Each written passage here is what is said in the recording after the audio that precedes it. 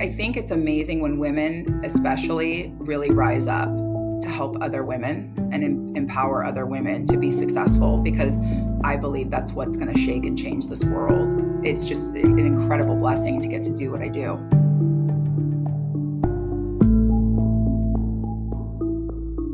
From To Be Magnetic, this is the Expanded Podcast with your host, Lacey Phillips. And your host, Jessica Gill.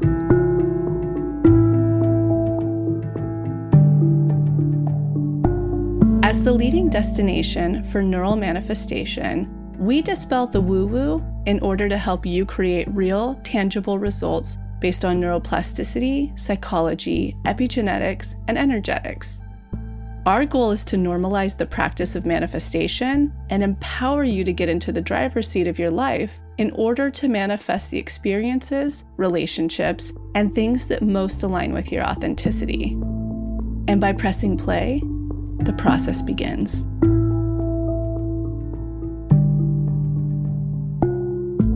Welcome back, everyone, to another episode of Expanded. Jessica here.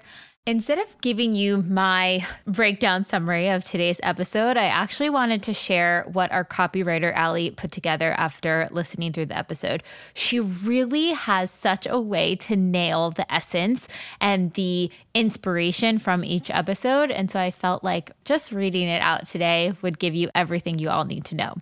Every now and then, you'll hear someone tell their story, and you're reminded of that big, grandest truth of life. Everything is connected.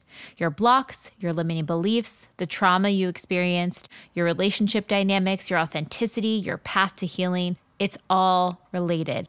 And to take it one step further, we're all connected to each other. Your healing is collective healing. That is the vibe of the episode today with Pathway member Lisa. This episode is the reminder that we all need that there is a bigger story playing out here every single day of our life. Lisa and I cover all kinds of topics, from trust issues to integrating feedback you don't want to hear, to doing conscious business, to cutting off a parent, to manifesting animals. It'd probably be easier to list what we don't talk about than what we do, to be honest. If you need expansion around launching a business, getting paid to do the things you love, cultivating abundance physically and emotionally, this healing conversation was recorded for you. Because remember, we are all connected. Well freaking written, Allie. Great job there. And I'm so excited for you all to listen to this episode. Really let any part of her story that resonates sink in. The messages that you hear today are meant for you to hear. So enjoy. We have 1 week left for our early bird ticket pricing for our New York City speaking tour event with Lacey and I. We are diving into the love money connection. What does your magnetic self truly desire when it comes to love and money? What are you craving? What do you want to call in? And what is the archetype that you tend to fall in when it comes to how you approach love and money? How can that be blocking you? How can you unblock with our brand new Deep Imagining and start to manifest what you truly desire in both love and money, whatever that looks like for you? Our early bird ticket pricing our discounted ticket pricing is closing out next week on August 25th at midnight PST. So be sure to snag the lowest rate you can get the speaking tour tickets for by next Friday. And then they will go up to full price after that. We are so excited to see you all on tour and help you navigate this love money connection.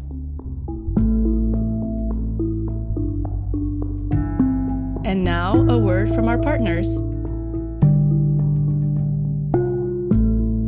Speaking of manifestations, one major manifestation that has come through for me recently is Bon Charge's infrared PEMF mat. Their PEMF mat, which stands for Pulse Electromagnetic Field, is a magnetic energy mat that sends energy waves to work with your body's natural magnetic field and improve your overall well-being.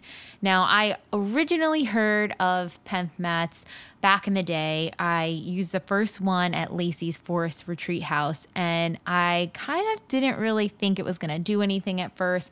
And when I laid on this mat, I'm telling you, my whole body just relaxed. My nervous system relaxed, and I fully was able to calm down. Fast forward a few years later, one of our absolute favorite companies, Bon Charge, has launched their own PEMF mat, and it is fully loaded with all the best biohacking techniques you can imagine. So not only do they have multiple frequency settings, one for delta waves to improve deep sleep, one for grounding and earthing that is in the frequency of Schumann's resonance, which is the Earth's magnetic field frequency, one for alpha waves to increase calm creativity, one for beta waves for logical thinking, conscious thought, or meditation, and one that cycles through all four to really align all different parts of your body. But that's not all. They also have red, near infrared, and far infrared light wave frequencies. You've heard me talk about this before, but red light therapy can be so impactful for muscle soreness, tension, pain in the body, detoxification, and so many more things. It is also packed with tourmaline gemstones, germanium gemstones, and amethyst crystals, which all help to balance your mood, keep you calm, activate spiritual awareness, open intuition, and attract positive ions from your body to keep you in that balanced state.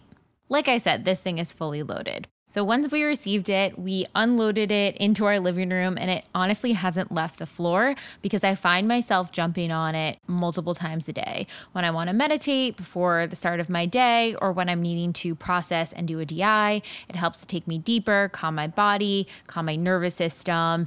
It is so good for meditation practices. It just helps you go a lot deeper. And when you are needing grounding breaks throughout the day, it is fantastic. So if you are interested in trying Bon Charge's new infrared PEMF mat, you can use the code MAGNETIC, that's all caps, MAGNETIC for 15% off. Again, that's magnetic, MAGNETIC for 15% off.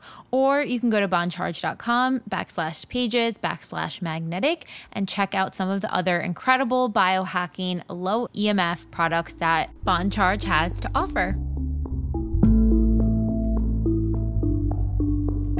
All right, on to the episode.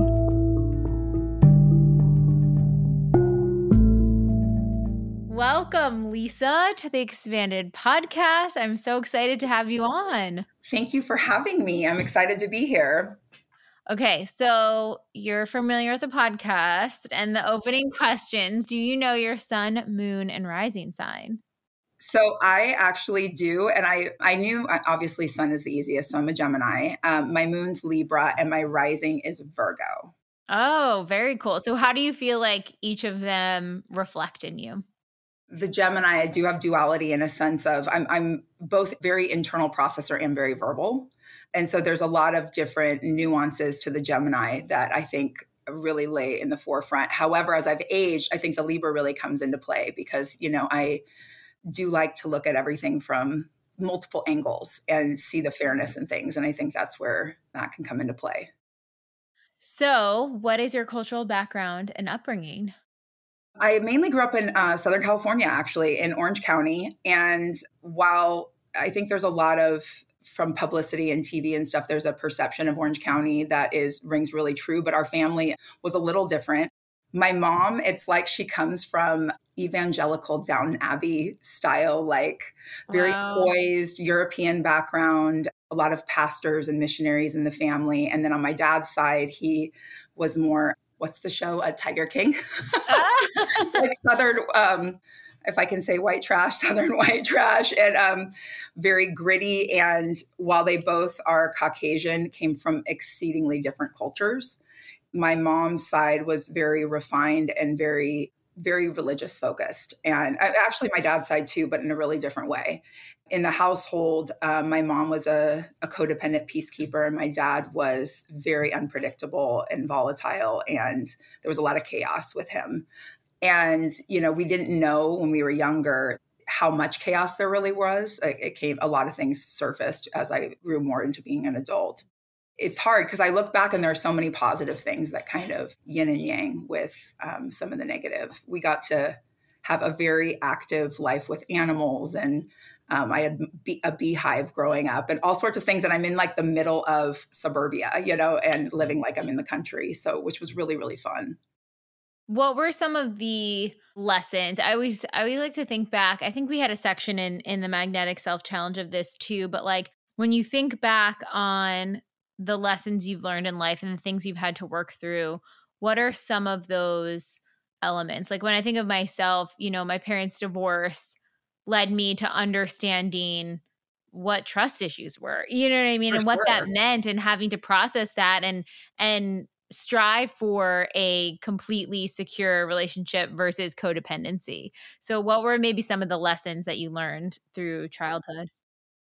First of all, you're not responsible for other people's emotions. I think one of the things that's so hard when you're young and growing up in a household where one temperament controls and dictates the environment for the group, I always grew up kind of questioning, if I adjust enough, can it be peaceful? And so I think as I've gotten older, and especially more in the last couple of years, realizing that I'm not responsible for other people's emotions, and being okay with the discomfort that comes with somebody else being in a different space. So I think that was one thing. Another thing, it's so easy to internalize what somebody else is putting out in the universe, but 99% of what we're all doing really has to do with what's going on the inside of ourselves. And so I've really grown to have so much compassion for both my parents, in the sense that they were doing the very best that they could. And a lot of it was unhealthy, and some of it was really destructive and sad. But it's because brokenness was at play, And so, and this process, actually, in just the last couple of years, I've been able to get through so much anger and resentment, and a sense of not victimization, but a sense of what I didn't have versus looking at what I really did get. It's so freeing to be on the other side of that. I also want to highlight here, because I know people have made comments on this in the past, that, when we say they're doing the best they can, that's not to excuse the shitty behavior. It is a both and. It is they are doing the best that they are physically capable, mentally, whatever their resource faculties are able to give. And you still need boundaries. You still need protection. What they did was not okay. Doesn't excuse bad behavior. Definitely doesn't excuse abusive behavior. It's both things are true. For sure. There's still justice that I think can happen, especially within respect to with my father. Like, there was a lot of illegal activity. So there's a lot of things where I can look at that and be hurt for the child and the home that he grew up in, and know that that's why he became what he became. Yet I also can step aside and hurt for the child, but also know that the adult is accountable, and know that while he was doing the best he could, he very well could have taken steps to heal and to face a number of things that would have allowed him to be a better parent, a better individual in society, and like a more present individual and things of that nature. So there definitely is duality there, for sure. How did the healing work bring you to TBM? I think I'm one of many when I say this, but good old Mark Groves. Yeah. Yeah, no, I can't sing his praises enough. I am a huge, huge fan.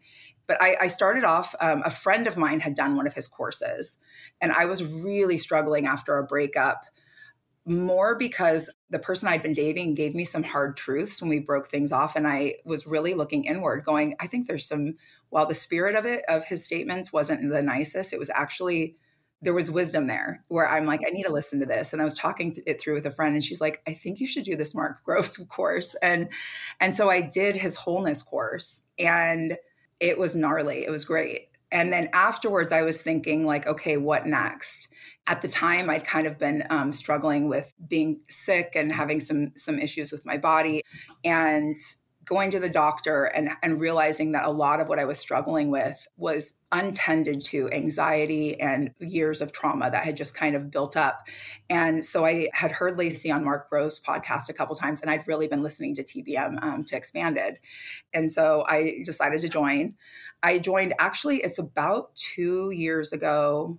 At the time, I've joined TBM. I start doing the inner child work.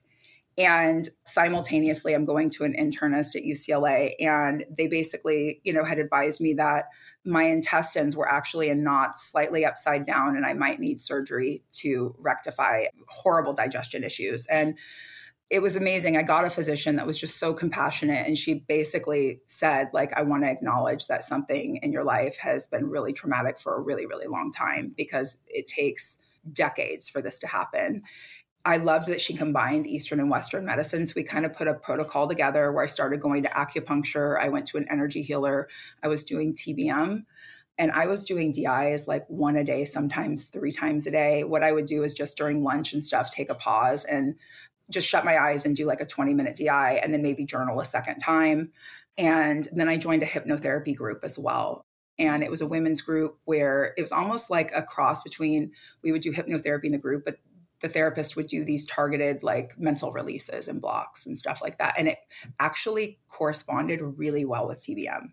Yeah, I can imagine. It sounds like amazing. Yeah. So I did it for like 6 months, and it was really, that group was integrated with TBM was a godsend because the inner child and boundary work was shutting me down. Like I would have to take breaks because the emotional weight and the heaviness of the things that were coming forward were just incredible.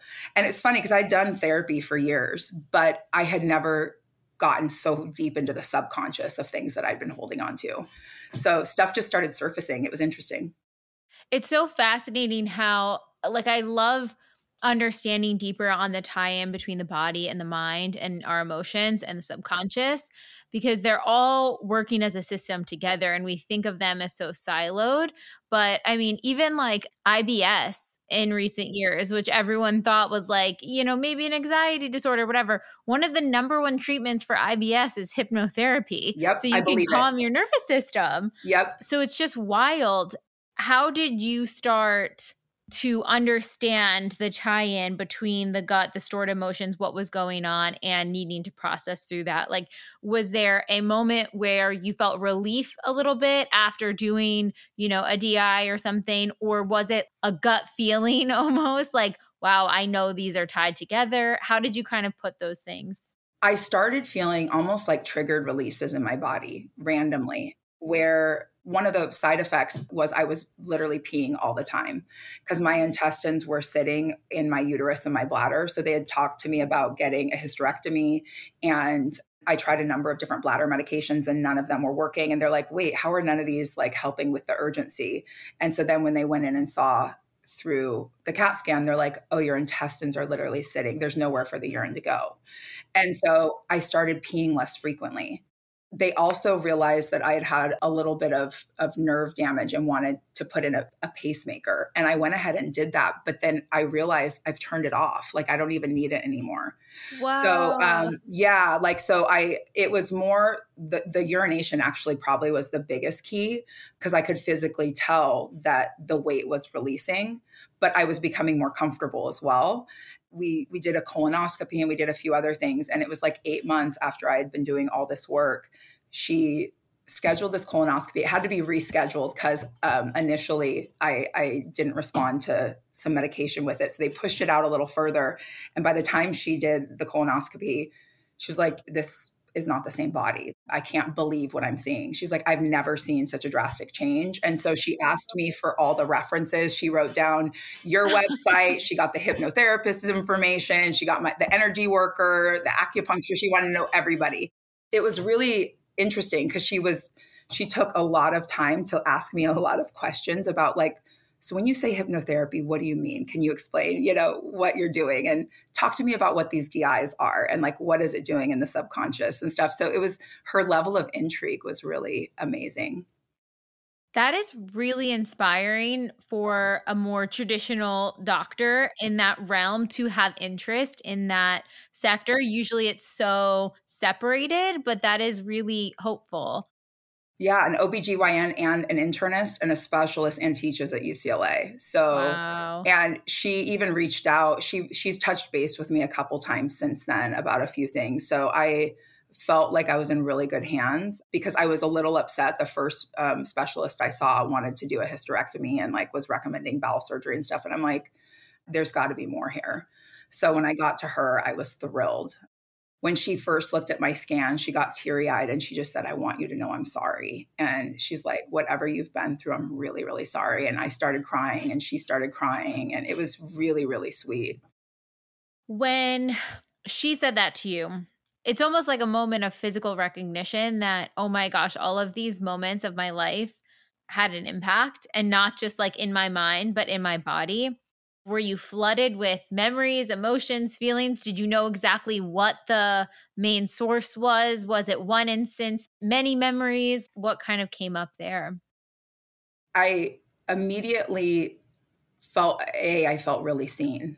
because for years, right after college, I'd been really sick for a long time and had everything from IBS and all these other digestive issues that they couldn't detect. And doctors kind of thought I was crazy. And my mom believed in me. My dad did not, but my mom was like, no, something's wrong. And yet they couldn't. And maybe we just didn't have the capacity to look bigger picture, because that's over 20 years ago, 25 years ago. But immediately I just felt like this sense of permission of I'm not crazy and my body has been trying to tell me something for a really long time. The second thing is I had experienced trauma in the home and then some other trauma a little older. And initially I thought it actually was trauma from when I was older that I was holding on to, until I really started doing the work with you guys and realizing how deep the level of trust and violations with my dad really went.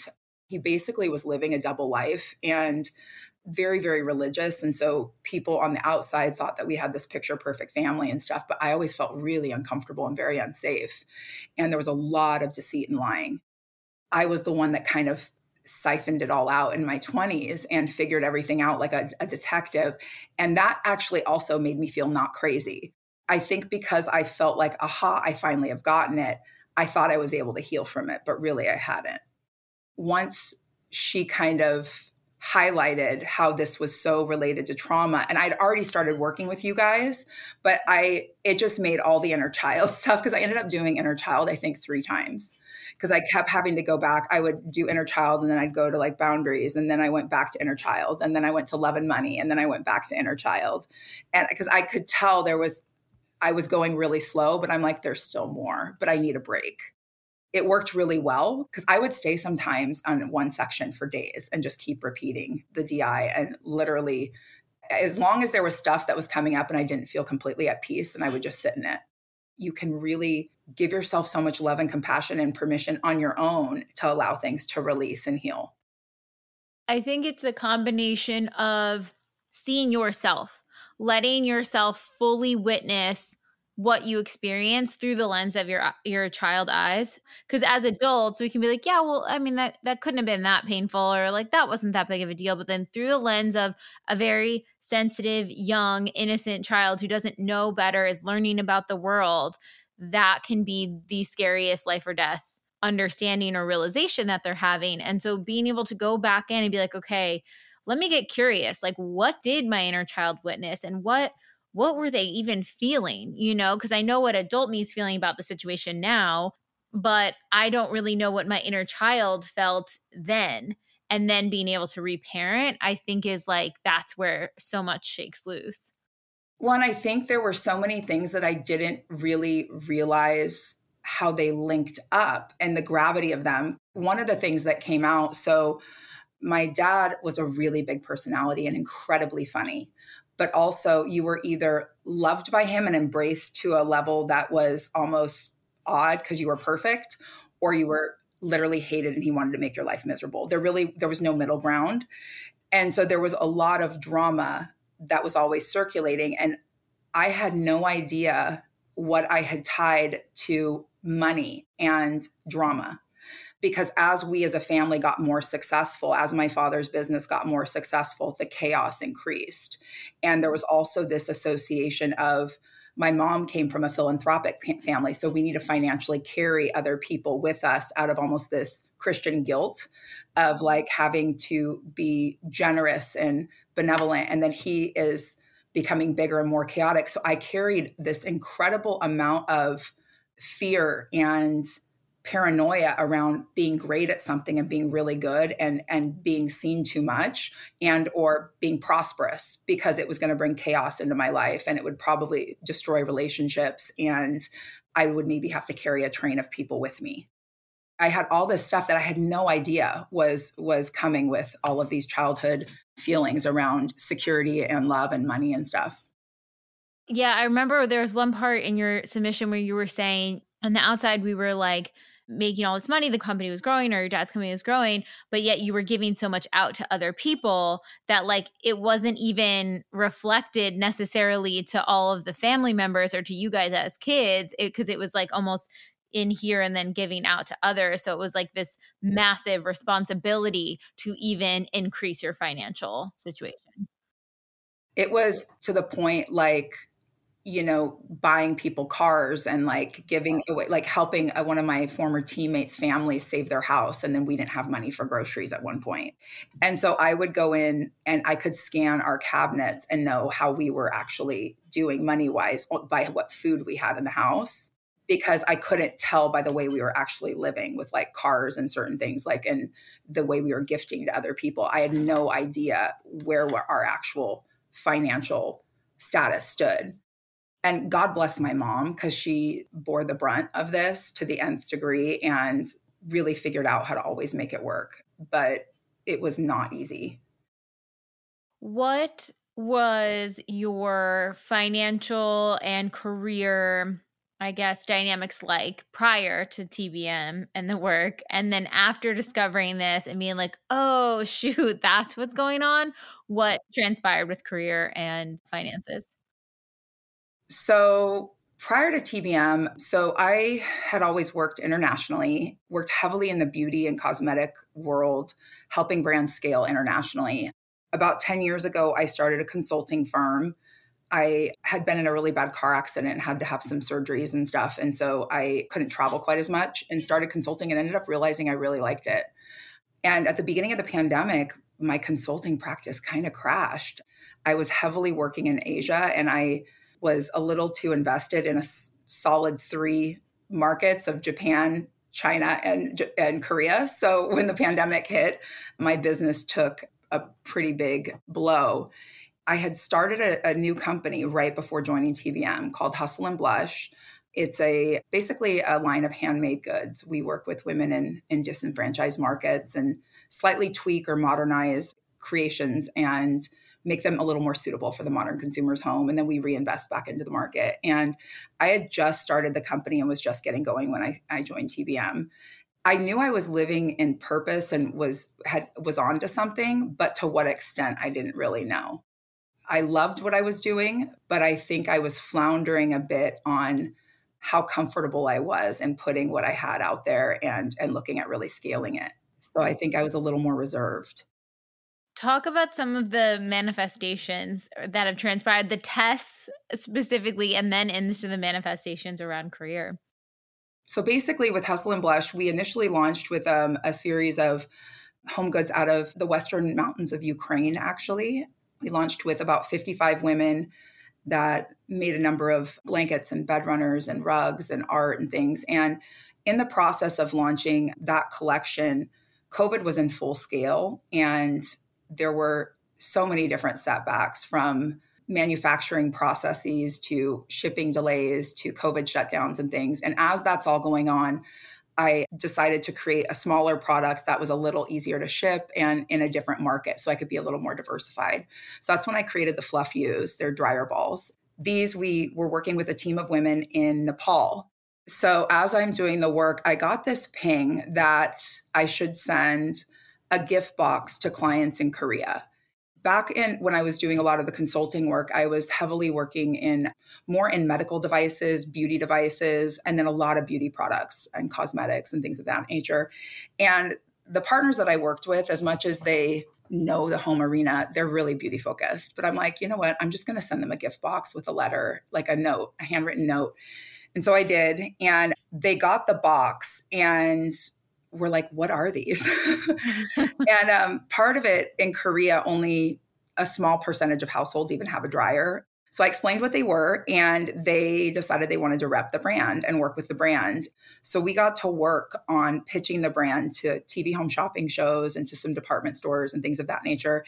And the shop show I really wanted to be on, it has a celebrity host, and she's really famous. And initially, the host liked us, but the shop show said no. And they really wanted me to adjust price and adjust a few things. And I just kind of stuck to my guns and was like, no, I just don't think it's the right fit then. So passing tests, just so everyone's like clocking, followed a ping that logically didn't make sense because these people were in beauty, but she's pitching a home goods item. And then not only is that a yes, opens more doors, then it's like, okay, well, you can come in, but we're not really that jazzed about it. And you have to lower your price. And you're like, no, sorry. Like, I know the value and the worth of this. Correct. Just want everyone to like clock the process there too. And so then we started pitching to department stores, and the top 3 department stores said no. So then we went to, it's almost like a big box store, but yet it's it'd be like if we combined Costco and Target. So they have a big box mentality, but they also have more standardized, easily navigatable stores that you can get a lot of products that moms would want. And they ended up wanting the line.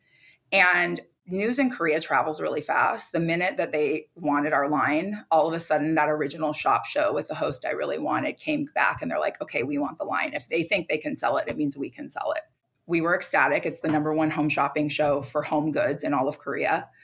And so we went through a process of creating a specific set for them and got to where it was getting ready to ship. And we were supposed to be shipping in March.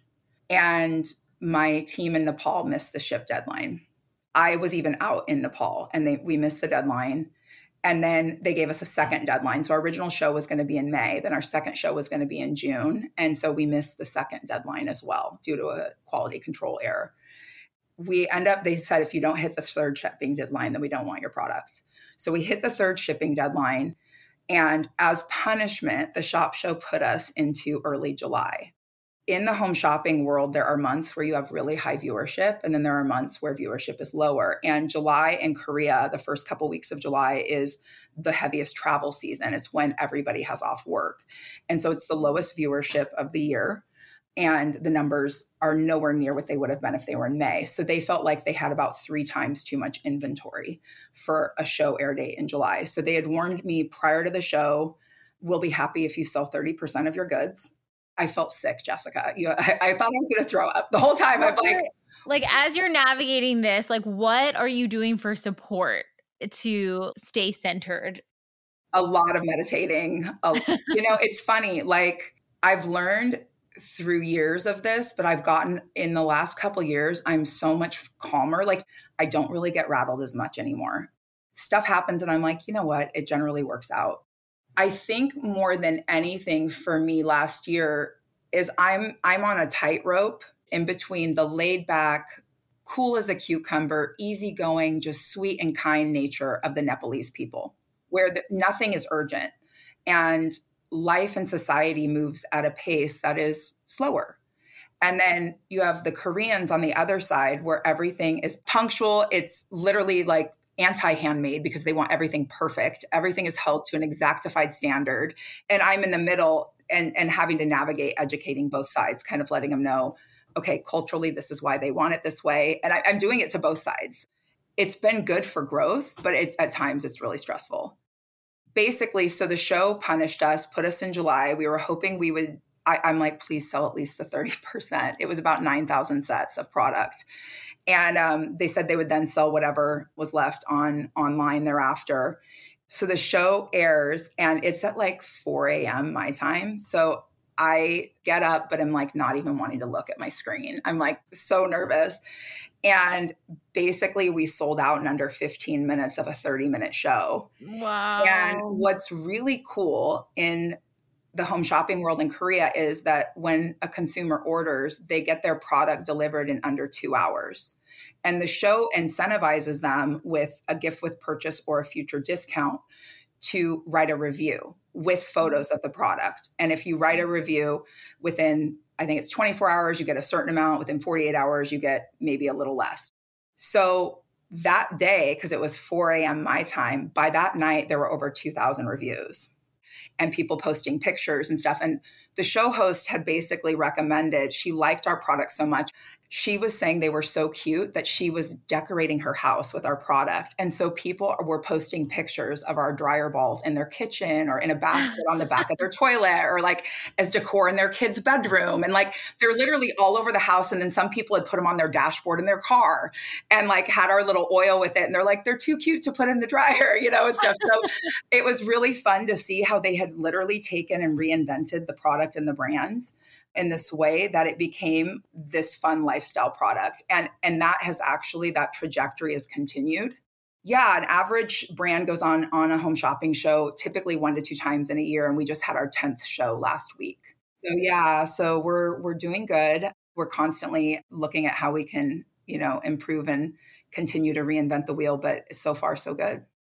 What did you have like on your manifestation list around that coming through? Like what exactly did you want, and did it exceed it? Did it match it? How did it shape up? So my initial list was so sad. Like I when I first started, it was like, honestly, I think I had Lacey in my ear or something because I couldn't think of anything. I'm like, I just want to manifest being well and being happy. Like I was sick. And so I put down jeans because I couldn't think of anything.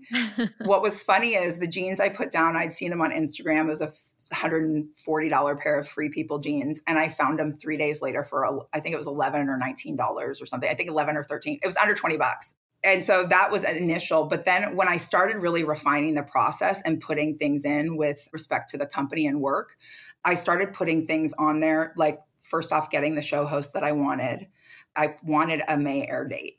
So when that got moved, I was devastated. And I think the July one was better because we broke a show record and they'd never had a new brand do that. So I feel like God, universe, whatever, stepped in and was like, let's show them really what this brand has versus putting you in a month that's more predictable for a newcomer to do okay. So it was, I feel like, divine intervention for sure. I've put in a number of things around new product development and then actually on programs in Nepal.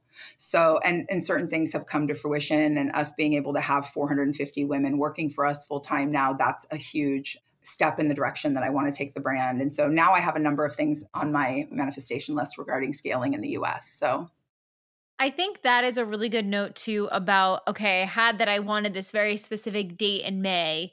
And this is why I think we had a clip about this recently, but it's really the feeling and what do you think that the manifestation is going to bring you? So like the air date in May is like, I want that because I know that's like the best sales month or whatever. That's the best programming spot. But really what you want is the most potential for success for your company. In the human brain, we're like, oh, well, that makes sense with that. It's very like logic based. But manifestation is like magic. It's seeing something that you can't even see, which is that if you actually take this lower spot, you have more potential for success, which is ultimately what you wanted for the brand. So I think when people write down very specific things, that's amazing, but be open to that or better. Like be open to what else can unravel if it's not exactly that thing. Yeah, I think I'm trying more routinely to not lock myself in. When we lock ourselves into an ideal, then you miss out on so much potential. May for me meant security. It meant security in catching people before they were on summer holiday, and like the viewership numbers would be there to possibly garnish the sales that we really wanted. When really the impact we had was so much bigger with the date we were given. The way things kind of transpired with Nepal missing some deadlines and stuff really allowed for us to iron out some issues right out the gate to establish some protocols from day one, which was good. It really gave me visibility of what I was dealing with and things I had to talk through and safeguards that I needed to put in place on both sides. So here at TBM, we are always looking for what is the natural, clean way to approach holistic living, mind, body, and soul from the inside out. And one thing recently I was having trouble with is I had high levels of stress, which was causing inflammation, and my metabolism was running way slower than it used to. So I was looking for something that could really help with inflammation, fortify gut health, all of those things. And I am so excited to announce our brand new sponsor. I am obsessed with their product. It has been, oh my gosh, my saving grace for all of this, Armra Colostrum. If you haven't heard of colostrum, it is literally the first piece of nutrition that we receive when we are born. It contains all of our essential nutrients that our bodies need in order to thrive. And Armra created a proprietary blend of bovine colostrum that harnesses over 400 living bioactive nutrients that will rebuild the barriers of your body and fuel your cellular health. It strengthens your immunity, ignites your metabolism, helps with anti-inflammation, fortifies your gut health, activates hair growth, skin radiance, helps your fitness performance, helps with energy, recovery. It is truly the most magical superfood ever. And Armour's colostrum is fully sustainably sourced with colostrum from grass-fed cows at their co-op dairy farm. They only use the surplus supply of colostrum after all of the cows are fully fed, so it is really animal friendly. And they use cold chain biopotent technology, which helps the process of preserving the integrity of all the bioactive nutrients in the colostrum, which also removes the casein and fat. So if you have a lactose allergy, which I honestly do, I usually have to take a lactate pill anytime I have real cheese. This should not bother your stomach. Obviously test it. Each case is individual, but I'm someone who gets so bloated from any dairy products out there, and this actually helps prevent against that. My inflammation and bloating, specifically around my stomach and face, has gone down significantly. My nails and hair have been growing like wildfire. It gives me more energy. And honestly, at times that I might be eating things that are outside the norm or maybe have a little bit more processing in them, if I take some of the Armour before, it actually helps protect my gut so much better. It is like a extra line of defense. It also protects your immune system stronger than the flu vaccine. You should see the studies on this. It's absolutely insane. So highly recommend it. Check it out online. If you are interested in trying some, we have a special offer for you guys. You can receive 15% off your first order. Go to tryarmra.com/TBM. Again, that is tryarmra.com/TBM. And enter the code TBM, all caps, to get 15% off your first order.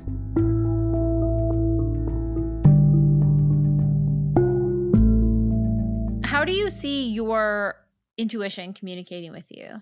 Because I feel like so many people ask this question a lot, and it seems like as you've unblocked so much and had so much space with your inner child and all of that deeper connection, I feel like when we unblock so much, it also deepens our intuition on so many levels, because that channel of communication, hearing what is our magnetic self and what is not our magnetic self, becomes very clear. We know what's anxiety versus magnetism, our true wisdom.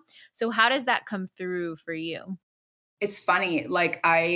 Even towards the end of the challenge, I had a few things that was coming through, and a lot of times it's in my mind and it's in my body. And so when I'll meditate or do a DI, I can feel things usually in my gut, but I'll be thinking things and then I'll feel how it's connected to my gut. And a lot of times what I'll think as an intuitive ping is actually, and I'll think like, oh, I shouldn't do ... It's fear. And so I actually have gotten to where I'll take what I think initially is a ping and then dial it in over a few days and really release and try and get to the root of it, because I do think that I still have an innate, sometimes sense of fear that will hold me back. And when I process through it just over a few days, even, I'll go, wow, I didn't realize that was connected to XYZ. And then it's like this release. And then the real ping comes through. I never thought I could create a business that would incorporate giving back and helping women and children, creating and interior design, my international connections and what I've built over 25 years of working internationally, and still get to do a little consulting with people and brands that I love. I mean, literally never in my mind would I have said you can combine all these things and still work under a 40-hour work week and have a free time, a free life, and connected relationships and things. I never would have thought I could do that.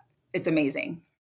That is a really big point I want to highlight as well, because I know when we initially talked to you were mentioning the impact of like nature and animals and getting back to your roots and international travels and philanthropy from your mom, how so many of these things really were part of your authenticity even as a kid, and how now they're translating into your career and passion too. And I think for so many people, when they do transition careers, the beauty industry is very different than home goods. Like, they are very different industries. So for people who are at that point where they're like, okay, this route that I was going forth isn't aligned anymore. I think a lot of people are hitting that with their careers in different ways. Some by their own volition, some because the industry and the world and everything is changing. I mean, everything with AI is probably going to shake things insanely. For people who are like, okay, how can I take all my knowledge, my wisdom, like my craft, my specialty, and continue on providing and creating a living for myself? What are some piece of advice you would give someone who is, I know on the other side, they're going to be like, oh, thank God I had all these skill sets because it led to this. But when you didn't know that yet, what would be some advice you would give yourself? I think one of the biggest things is do things that you love, and you can get paid for them. But I've never been shy of having hobbies and exploring hobbies. I really love interior design. So I would take interior design classes, even though I was doing beauty, or I went and took upholstery classes at a trade school for multiple semesters as a side thing because I wanted to learn. And I ended up meeting my best friend who now we do all sorts of things together. And I've incorporated that into a lot of the design work I'm now doing on home goods. A lot of like kind of you touched on things from my childhood, and I TBM really sparked this too, is getting back to little things that brought me joy. And then oddly enough, there would be a way of weaving it in to what I was doing work-wise. But it wasn't like I ever sought out to go, okay, how can I combine and marry all these things together? It was that I was actually pursuing things that made my soul sing and made me happy. It's funny, like as a kid, I had my little farmer's market stand on a corner in the summers where I would sell our honey, our honeycomb, fruit, and then we'd make our own jams and stuff. And I would take all my animals out and offer people like to pet them and pay for it, of course. But I had, all sorts of bullfrogs and guinea pigs, and the dog was like ancillary because it was too normal. But, my brother and I wanted to think that we lived in the country. But really for me, the animals and even the creativity with making jams and the honey and everything was an outlet of peace in the home for me to have connection with living beings that there was no requirement of anything. It's funny, in these last few years, I have 2 new rescue dogs, and I think I've told you that I've found 2 guinea pigs at random hiking here in LA. Yes, share the guinea pig story. It is the most kismet, magical. Yeah. So I was on a hike. So I had 2 dogs previously that passed away at 17 and a half and 15 and a half, and the 17-year-old right before the pandemic. And I wasn't going to get another dog. And something in me, when I saw a friend's rescue post this dog that was a Costa Rican street dog, I nabbed her, and it was 1 week before the pandemic started. She is a little bit of a huntress. And so her name's Lula. And so I adopted her and then a second dog, a second rescue. And on a random hike here in LA on a frontage road off of La Brea, Lula lunged into a bougainvillea bush. There's no houses or anything on the road. And I heard a squeal. And I kid you not, I was like, oh my gosh, could it really be this dream come true? It's a guinea pig. And so I went and tied the girls up to a tree, and I'm like crawling under this bougainvillea bush. And there was a guinea pig that had cuts all over its back and had probably been attacked by a cat.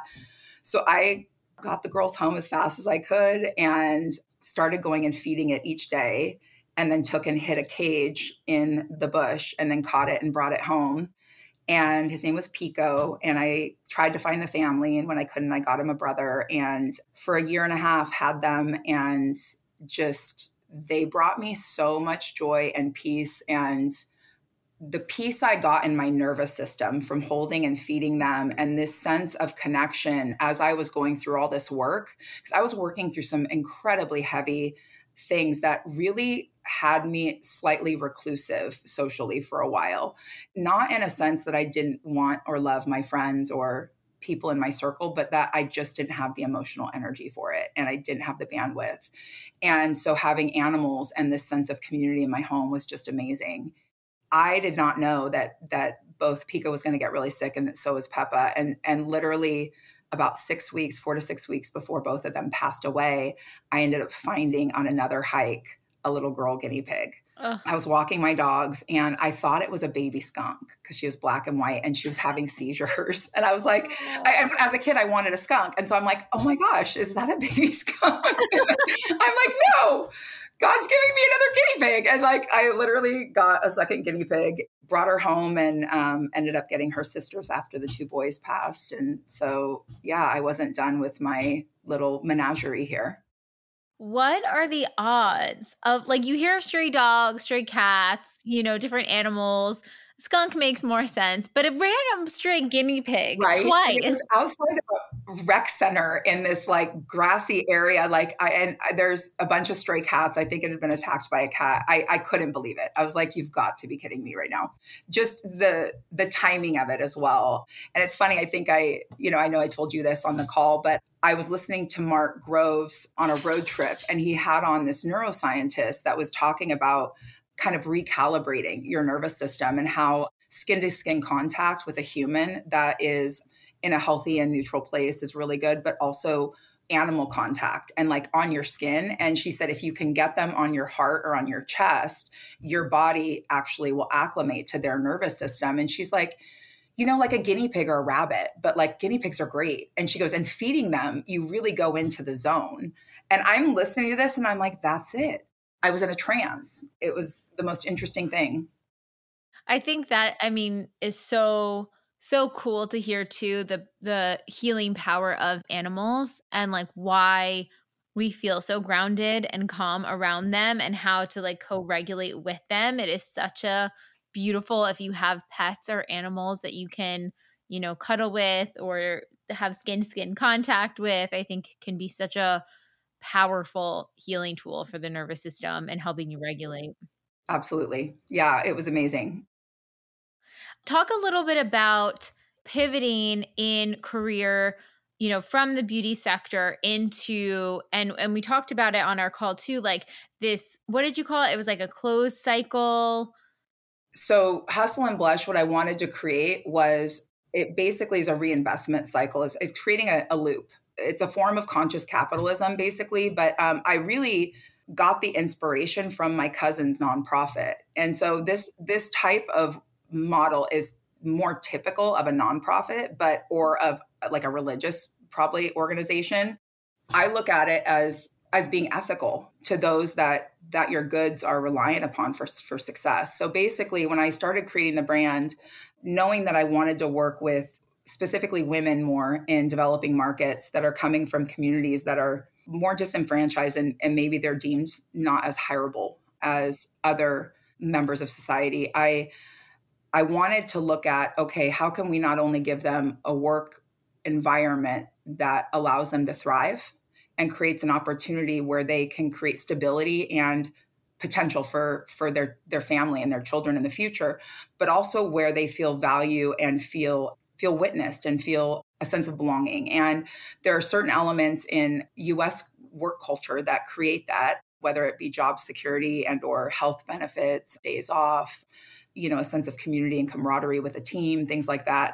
So how can we create an environment that allows them to thrive in that like mind? But then after we make money off of these products that they're helping us create, how can we look at reinvesting back into their market and into their social infrastructure that helps create longstanding change as well and impact?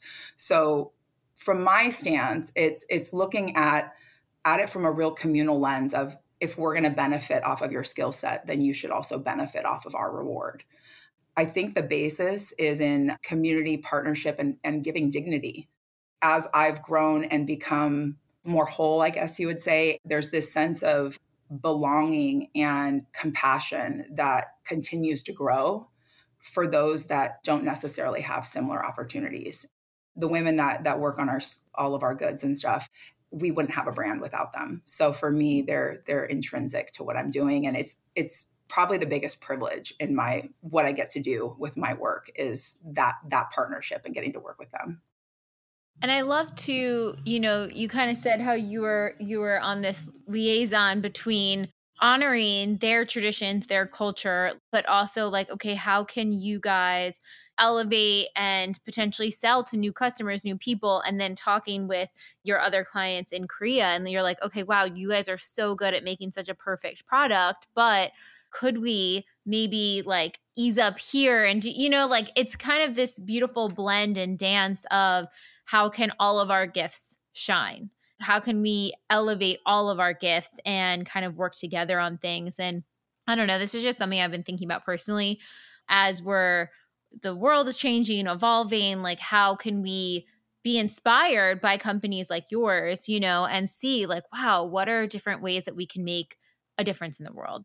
And I wanted to highlight this specific part around this loop because I think it's really inspiring. And any listeners out there who are starting their entrepreneurial business, start thinking about those things because I think there's going to be a lot more of that in the future as well.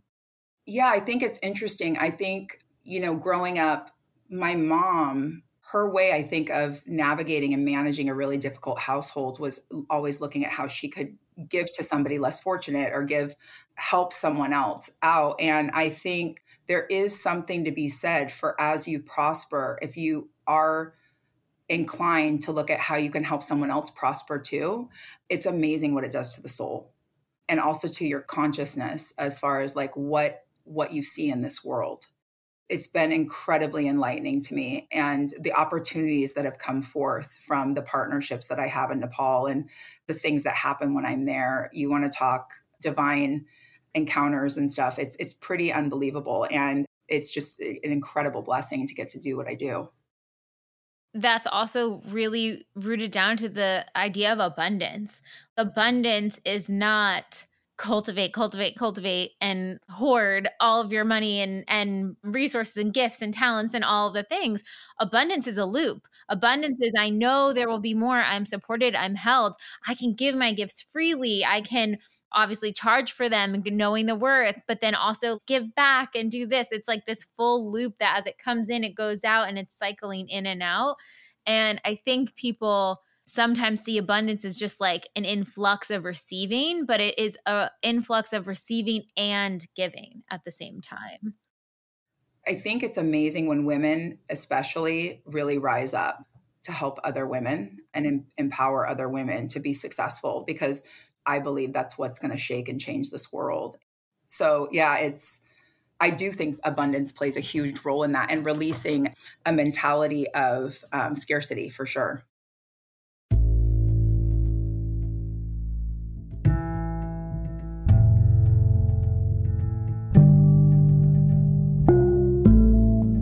There's so many people out there settling for unfulfilling relationships, or people who are stuck in toxic jobs, living in places and spaces that don't inspire them, and especially people who feel like they'll never be able to afford the things and the life that they truly desire. How do I know that?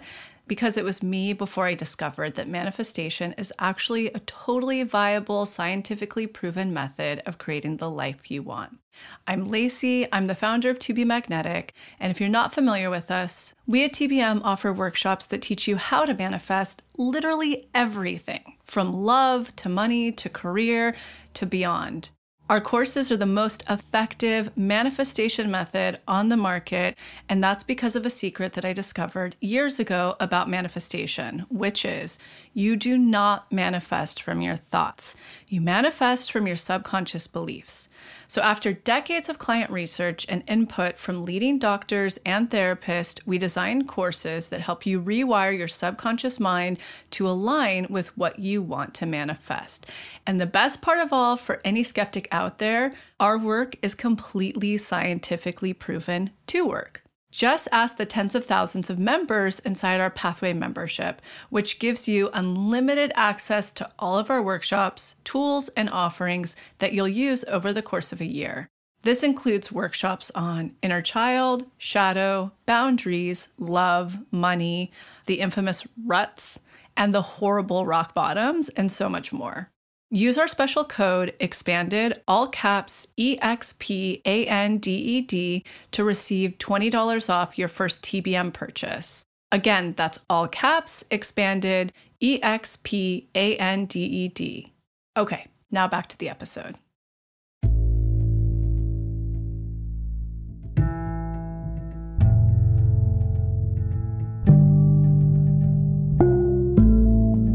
What is your relationship with your parents today? Because I know you talked about boundaries a lot. And so I'm thinking now for the listener who's like, gosh, yeah, I have some very difficult dynamics with certain family members. How do they play a role in your life now, given a lot of the healing that you've done around that stuff? So my mom and I are incredibly close. And I think the healing that I've experienced in the last 2 years has been exponentially ratcheted up because of her willingness and ability to process through and for us to talk through a lot of this together and listen without feeling attacked or feeling that I am holding her responsible for certain things, but more just voicing and processing with her. So it's been incredible. Our friendship has really bloomed from the transparency and like the conversations we've been able to have. My brother and I do not talk to, and my mom as well, to our dad. It's been about 17 years now. That probably was the healthiest choice I've ever made in my life. And sticking to that boundary has allowed for so much healing. And I can fully embrace and feel for the way he grew up and certain things that he went through without having to experience the chaos. In his case, he's just really unhealthy. There was a lot of illicit activity going on.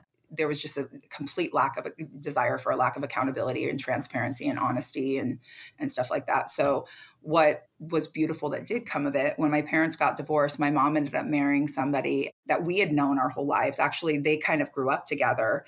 He was a family friend, and they've now been married for over 15 years. Their relationship has been so healing to my brother and I, because we get to see her treated with integrity, with honesty, with unconditional love, so much respect. And he's so honorable to her. And the way he treats her, he treats us.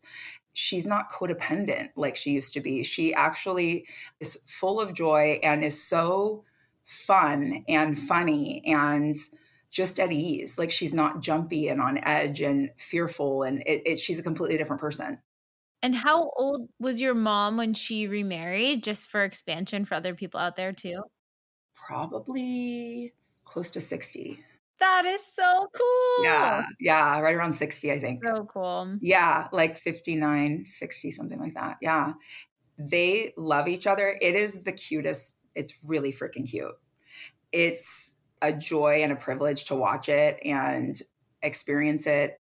What's fun is his family thinks the same. And it's just really, it's amazing. It really is. It's very healing. I think that is such a powerful thing too. And Lacey and I were talking with Janelle about this, how when you remarried, especially if there's kids, on either side, how that relationship, the kids are partially manifesting that new parent that comes in, because there's so much opportunity for healing for the whole family, seeing a secure relationship dynamic as a model there too.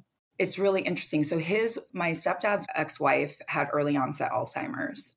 My mom in my 20s had cancer, and my dad was off who knows where. And so I was taking her to church, and my stepdad and his ex-wife and their daughter were sitting in the row in church behind us. And her cognitive capacity wasn't necessarily in the present moment.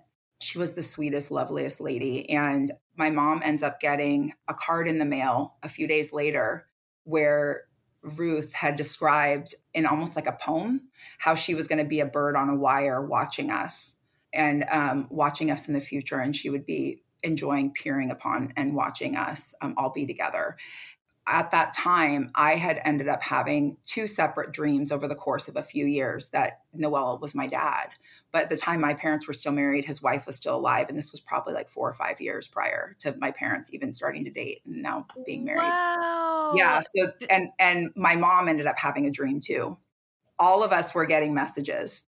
The universe was really like, this is your soul connection. Like, yes, keep going in this direction. There was divine interception on multiple fronts where that when it happened, I was like, oh, of course, I knew this was going to happen years ago. Yeah. Wow. Actually, Janelle's been a huge expander for me. Her story and her transparency and her eloquence and sharing has been very expansive. She's really fantastic. And I think one of the many things I love about Janelle is that she is not afraid to go into the thick of it on her own healing. She's like, okay, that's coming up. We're going to dive in. Let's go. Like, she gets so excited by the opportunity for deeper and deeper healing, which I think is a very brave thing to do. Yeah. I did your workshop on, was it resentment? Resentment, right? Resentment, yep.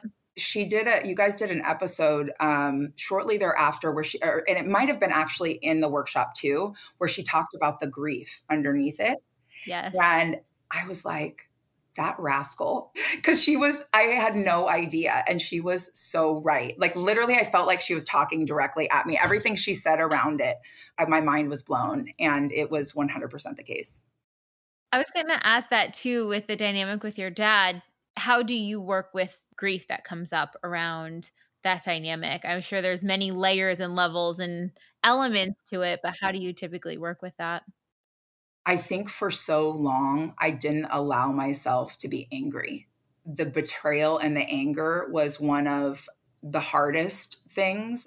I was so ashamed more than anything because our family was very well respected in the community and stuff like that. I wasn't as involved in church and stuff. I've kind of pulled away from that quite a bit, but my parents were really involved. And yet he was essentially living a double life where there were other siblings and things like that, other women in multiple states and things, and all sorts of other financial misgivings and things going on as well. That kind of all came out at once. I really tapped into not just grief, but rage that I had literally shoved down and not allowed myself. I think I kind of numbed out and hid because of all the shame surrounding it.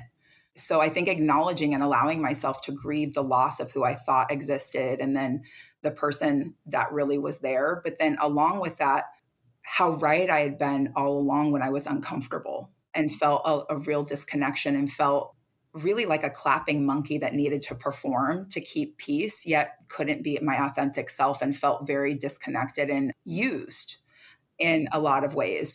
Allowing those layers to just kind of release has been so freeing. And to also tell myself, like, you were A-okay all along, and like, it's okay to have coping mechanisms, like really the grace component and the unconditional love for my younger self to go, you were doing the best that you could. You didn't know. I imagine too, so many like the clapping monkey imagery of thinking of like the little kid that's like, please just like, let it all be okay. Like my heart just breaks for your inner child for that. Yeah, the rage. I was so fearful that I tried so hard to be so good. And my brother got a horrible brunt of it too. And I look back and it's so nice to be beyond, like on the other side of it. And I do ache for my younger self. I have so much compassion for her. That sentence is just ping-ponging in my ears, like the rage I felt for how hard I tried to be so good. Yeah. Wow. Yeah. So powerful. What's been interesting is to have those conversations with my mom now where she could see, for instance, one of the things that came up in the inner child workshop. So I started having horrible tantrums as a kid. And we're talking, Jessica, I could have won awards. I was gifted. I could lay it down and kick and scream and create a scene like nobody's business. But there had been some violations and things going on in our house that we weren't allowed to talk about. And so there was a lot of deceit going on. And as a kid, I was witnessing and seeing and experiencing certain things, yet wasn't allowed to speak. And it wasn't safe to speak. So it was coming out in tantrums. And the way my parents decided to deal with the tantrums is to basically tell me that they would take pictures and be putting them, any boys I was going to date or anything, they would show them pictures of me having a tantrum and they would put them up at my wedding. And so they would take out a camera when I would have these tantrums. And I'm literally falling apart, like the world's coming to an end on the inside. And then I'm being shamed and laughed. Oh, and they would point and laugh and like create this whole thing, trying to shame me into like behaving. And like, I had totally forgotten about it until doing the inner child workshop, and that started surfacing. And then my mom and I were able to have conversations about it where she's like, can you believe that we thought that was okay? She now can say, I am so sorry that we ever did that to you, and how horrible that must have felt. I mean, what a full circle healing for her to acknowledge that, to take accountability, to apologize, and then be like, I was so wrong. I didn't know. Like that was so And awful. She wasn't even the instigator or the one really doing it. But yet for her to even say it and like acknowledge that it wasn't crazy of me to internalize it that way was honestly really healing. So it was she's just been such an integral part of me feeling like I could let so many things go. And not in an unhealthy way, but like really accept, love, process, and release. I mean, yeah, you even think about the concept of a tantrum is basically a processing of really big emotions that you have no idea how to move them or what to do with them or how to give words to them or action or anything. So to think that you then probably at a young age associated, well, when I have these big emotional feelings, I'm going to get shamed. So I better not have them. I better shove them down, then cause tensions in the gut, like all of those things. It's like that full circle. Totally. Like it really, we weren't supposed to notice or verbalize anything. You were just supposed to keep your mouth shut and give off a certain image. The duality was so crazy making.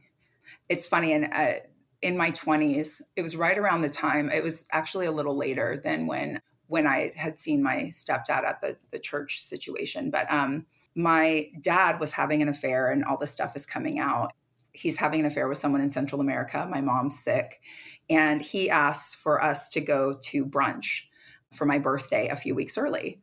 So we meet at this restaurant and he asked me to come a few minutes before my brother and his fiance. And so we meet at this restaurant and my dad pulls out and shows me this like burlwood box that was lined in velvet with this beautiful necklace inside.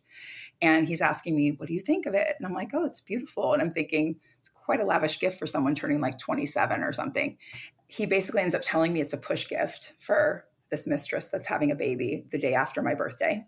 And I'm like sitting there shocked and kind of like, okay, just dumbfounded. Yeah. So we go into the restaurant and sit down and we're waiting for my brother and his fiance.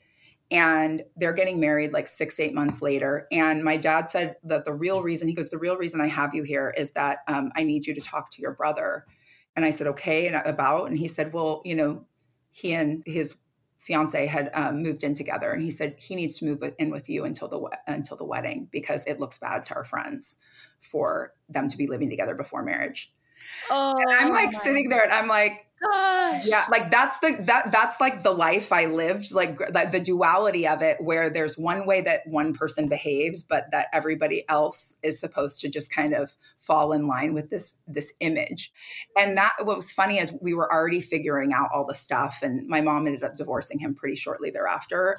But it was such a good picturesque experience of the way we grew up and the gravity of how he lived versus, and the dissonance, between how he lived versus how we were expected to live and behave.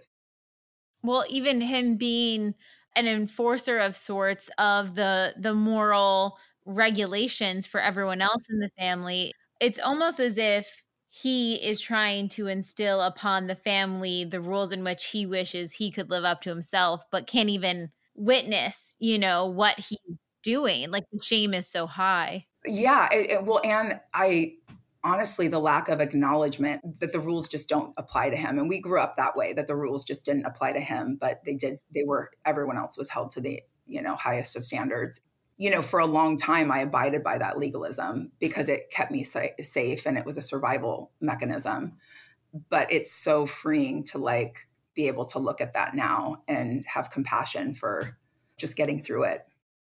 We've definitely had a lot of people in the community voice similar character traits from parents that's been really, really strugglesome when they have those certain personality dynamics and how painful it can be.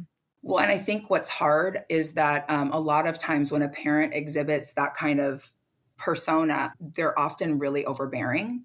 And so their voice is way more deafening than a parent that is more balanced or really, empowering you to be an adult and be your own person, allowing you to be your own person, or encouraging it.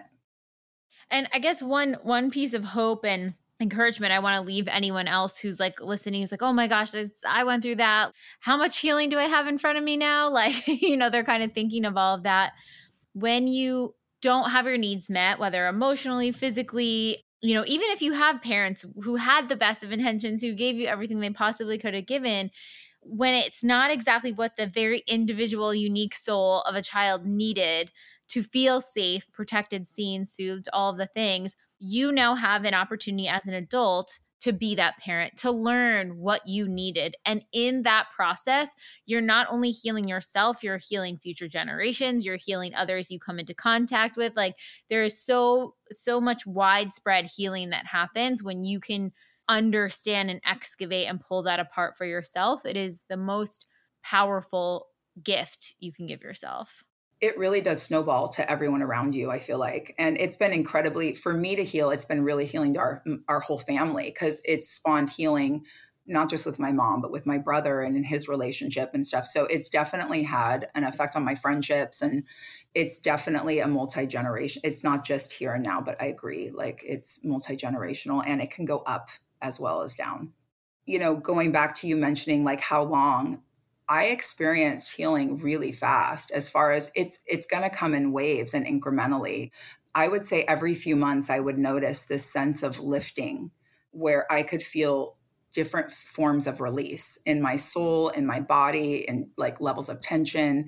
And then I'd crawl a little deeper. And, you know, so I think listen to your body, obviously, but I think you can actually experience healing pretty rapidly with this process if you stick to it. But give yourself grace and the ability to also have rest throughout it. At times, I would definitely need to take a little bit of a break because the emotional lifting was so dramatic, really. I mean, and you're also like creating new neural pathways. All of those entrenched programs that are tied to emotional sectors and physiological responses in your body are being overwritten to more positive, helpful ones. That is exhausting. It's a lot of work for your brain. Oh, I was sleeping so much more when I was in the thick of it a lot. Yeah, there were periods where I was like, wow, this is incredibly exhausting. And it's because exactly what you're saying. Your mind is working so hard. If you could leave us off on what is the biggest takeaway for you from the To Be Magnetic work? Like, what is the impact it had on you? What has it given you, just to kind of inspire other people to be like, what can I look forward to?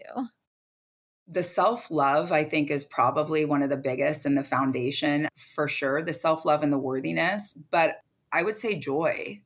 Being able to live a life that's really in alignment and embraces so many different things that bring me joy is truly probably the biggest gift. And there's a ripple effect to that. Like you guys say, there's magnetism in it. And it does affect everybody else around me. The joy and the peace component, I think, is probably the biggest for me. When you're truly living in your authenticity, it's infectious. You know, when you love what you do and you're thriving and you're living at a heightened state of reality, I guess, I don't know. It's magnetic. And I think it does draw other people into it. Absolutely. Well, thank you so much, Lisa. This is such a powerful episode. Thank you for being so vulnerable and sharing so much. It's really going to expand so many people who are navigating and feel in similar situations too. Awesome. Well, thank you so much for having me, Jessica. It's been such a pleasure. And honestly, it's been a gift to get to be part of the community here. Thank you.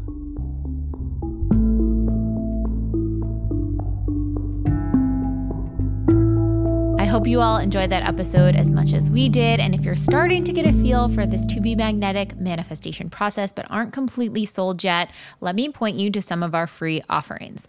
You can check out the expanded podcast episode called How to Manifest Anything You Desire, where Lacey, the founder, and I break down exactly what this process is all about. You can check out The Motivation, which is our testimonial library with thousands of testimonials of people who have manifested wild things using this process. And right now, we have our Magnetic Self Challenge going on. It is not too late to join. You can start living as your most confident self in just 6 weeks. Sign up anytime and walk through step by step as we reconnect you with your high self-worth, your intuition, and face your fears to become a completely upgraded version of self in 6 weeks. Enjoy! We'll see you next week.